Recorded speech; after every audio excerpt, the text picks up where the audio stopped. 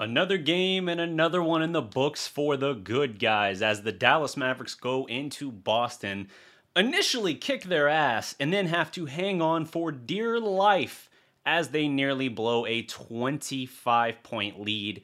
That pains my soul to even say.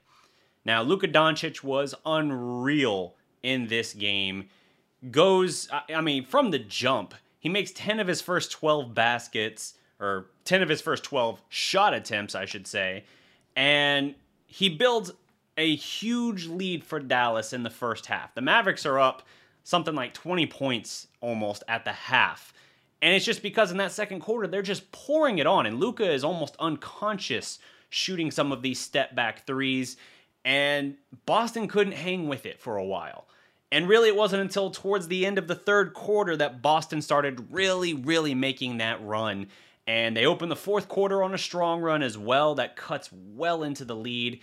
The lead cuts down all the way to 2 points.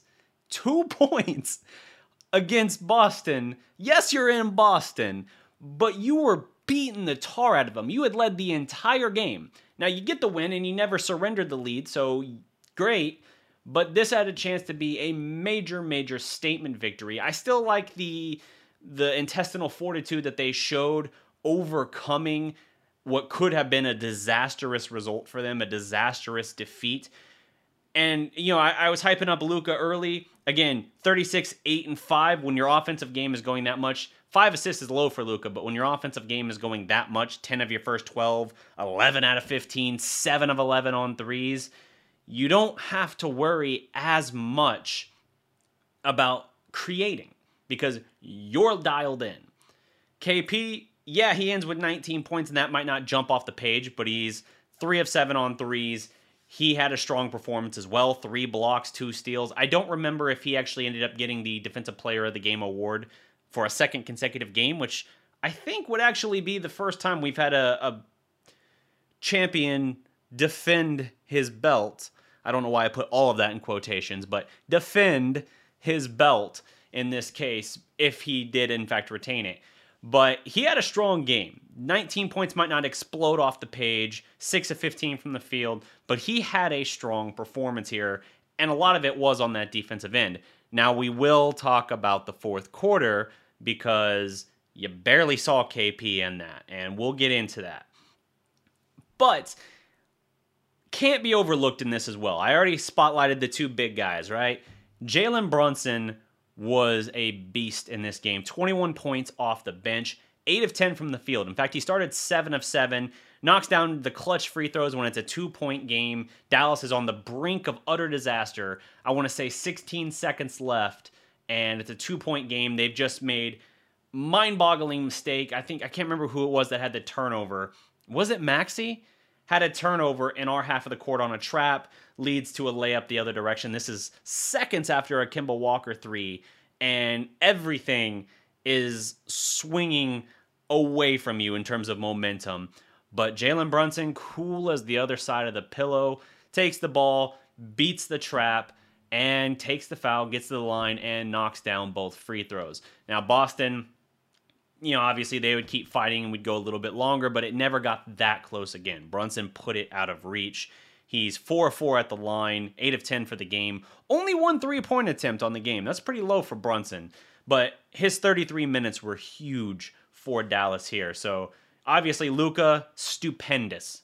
Is that a big enough buzzword, by the way, for Luka in this case?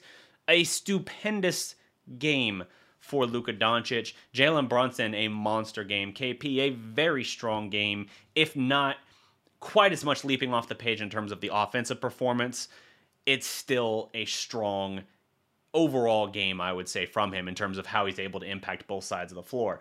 Now, KP only played 2 minutes in the fourth quarter. There's a reason for this. This is from Callie Kaplan on Twitter. After the game, Rick Carlisle said of Porzingis playing only 2 minutes in the fourth quarter, quote, "They were playing small, they being Boston. That would have been a very tough defensive thing for him. He understood. When I subbed him in, he actually said, quote, yes, this is a quote within a quote, are you sure? End quote, end quote." And yeah, and another comment here, I think this was from Brad Townsend. he points out, elaborating further on how Boston was playing small and that would have been tough for KP. According to Carlisle, that would have basically put him onto Marcus Smart. And yes, that would have been a very, very difficult matchup for KP. You kind of had to. And it's interesting that Boston going small in the fourth quarter had a big part of their run. Again, cutting down a 25-point lead all the way down to 2 points. It was unreal, the run they made. Perhaps that was a miscalculation on their part not to go with that more in the game, or at least earlier in the game, because Dallas blew the roof off this thing in the second quarter. Luka was unconscious shooting threes. Another game here, I believe, tying his career high 7 made three-pointers. He has been unreal in recent months. This is from Tim McMahon on Twitter. This is breaking down Luka's step-back threes by month this season. December, only 14.3%. Yeah, the step-back wasn't so sexy back in those days. January, 33.3%. All right, we're getting respectable. February, 41.1%. Good googly moogly. And now in March, now that we're in April, but in March, 40.3%. Wow. Wow. Unbelievable how he has taken that. He's taken effectively the most difficult three-point shot you can. And he's making it at an unreal clip the past 3 months now. Especially the last 2 months, unreal. Before that, it was just a pretty comfortable mark for that difficulty of a shot. I saw this somewhere on Twitter, and I don't remember the source, otherwise I would shout them out as I shout out other people where I get these little snippets from.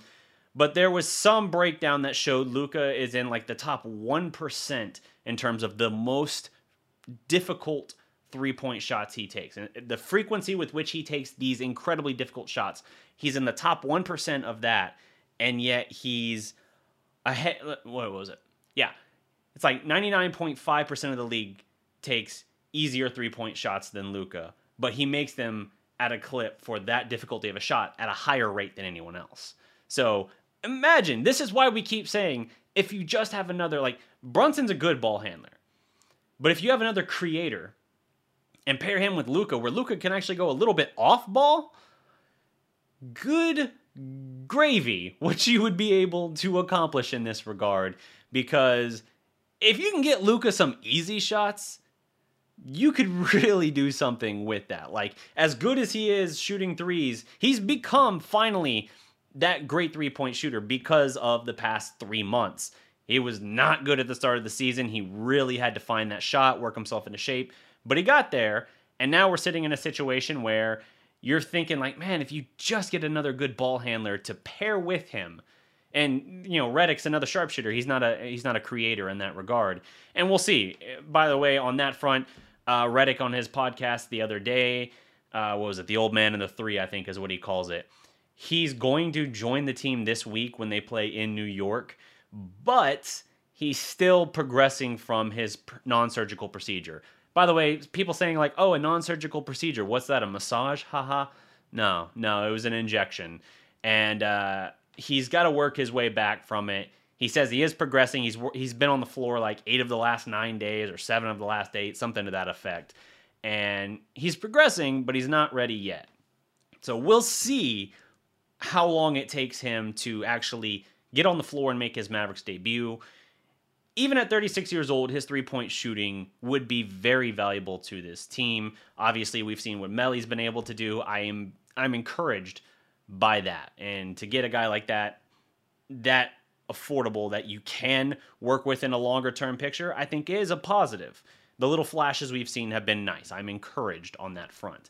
But Redick was the centerpiece of this deal, so let's see how quickly they can get him on the floor, see what he can bring to the table, because this team, because they will not kind of get out of their own way, essentially, because they refuse to deviate from their plan of not resting Luka and KP on the same night, or in general, just not having to rest them in general. I know Luka missed a couple games because of non-COVID illness, but the deviation where they refuse to play both guys in back-to-backs, I think is putting them at risk here, because it's preventing them from moving up.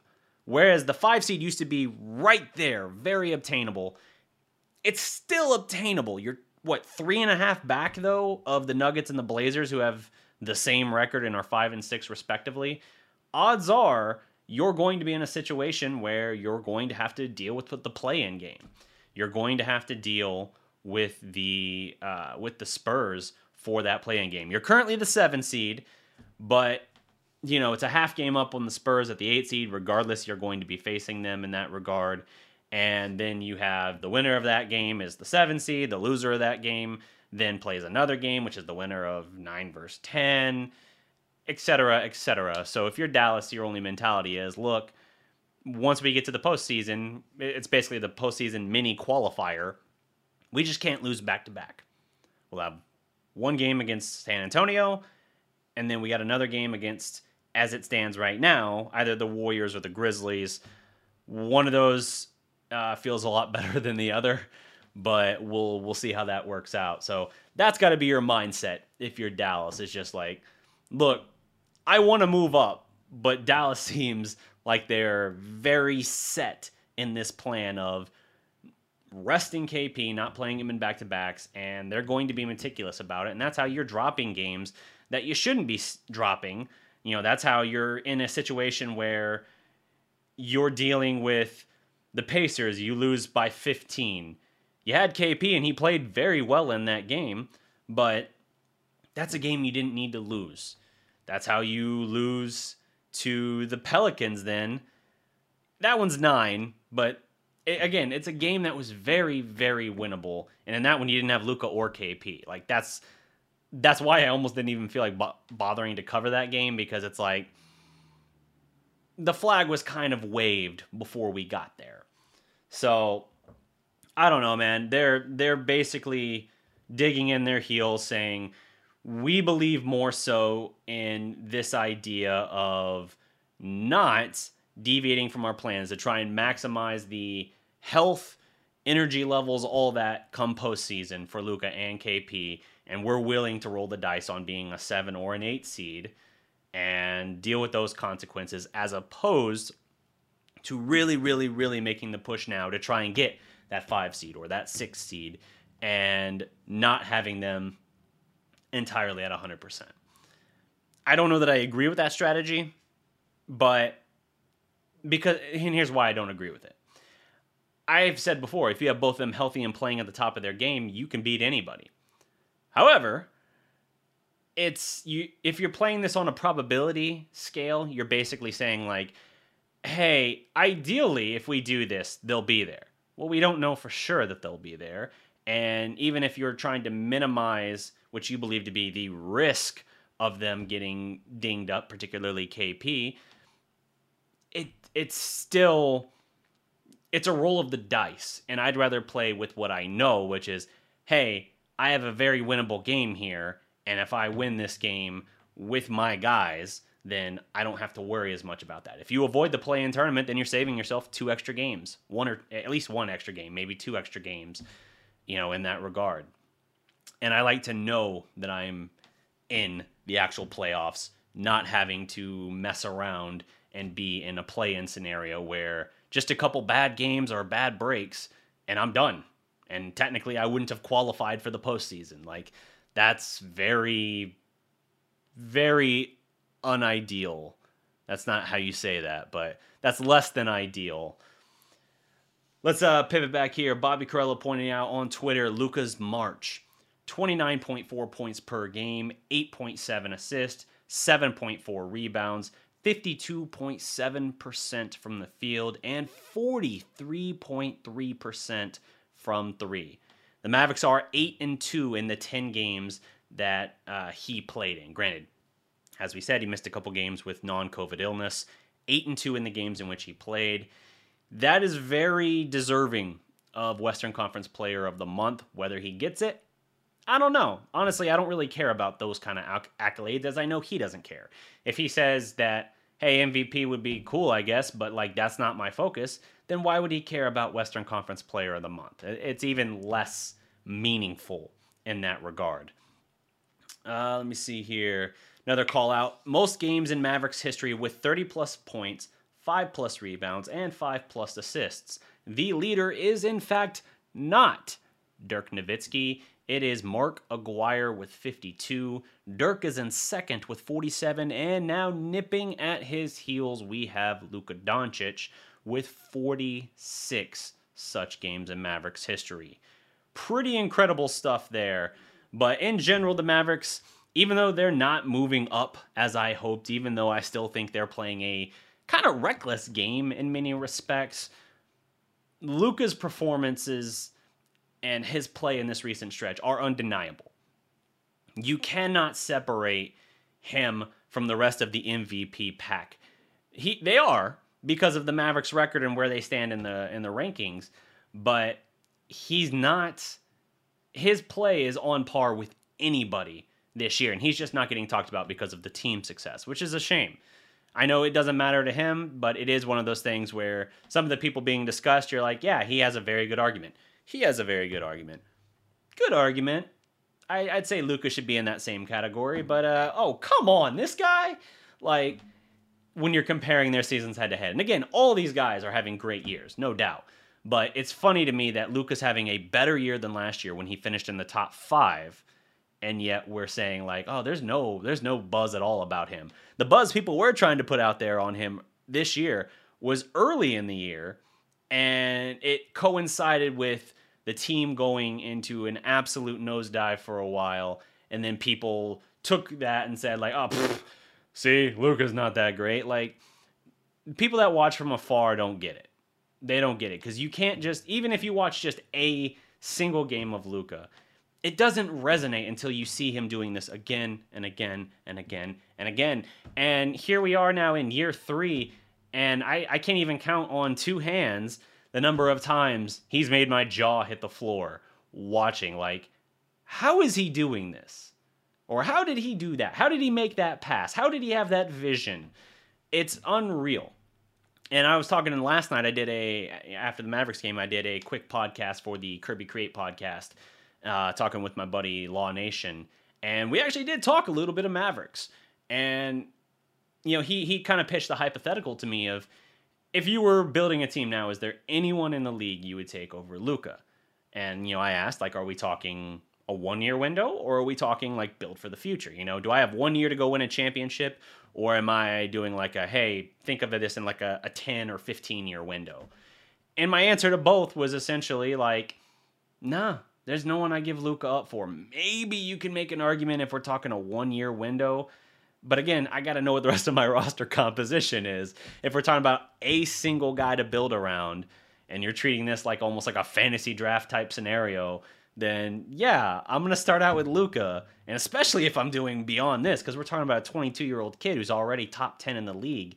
And man, you could make an argument he's in that top 5 category. When he's on, as he has largely been now for 3 months, there's few and far between players who can be on his level, let alone exceed him.